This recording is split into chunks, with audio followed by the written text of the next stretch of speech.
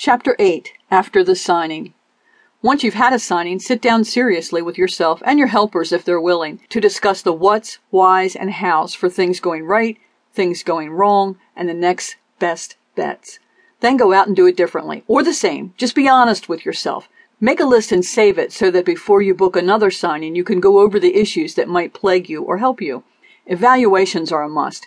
Welcome opinions from those attending or helping when offered. You don't have to take them to heart, but you do have to at least listen. You may find that later, down the road, such advice may become important to you. Thank you. Send a thank you card or email to the venue location or managers to show your appreciation. A card is better than an email because it takes more thought and time. It's a small thing, but an important thing. Never feel you are above that, even if the experience was less than positive. This often gets overlooked or forgotten. I try to make this part of the signing and the last thing on my list that must be done before the event is closed in my schedule.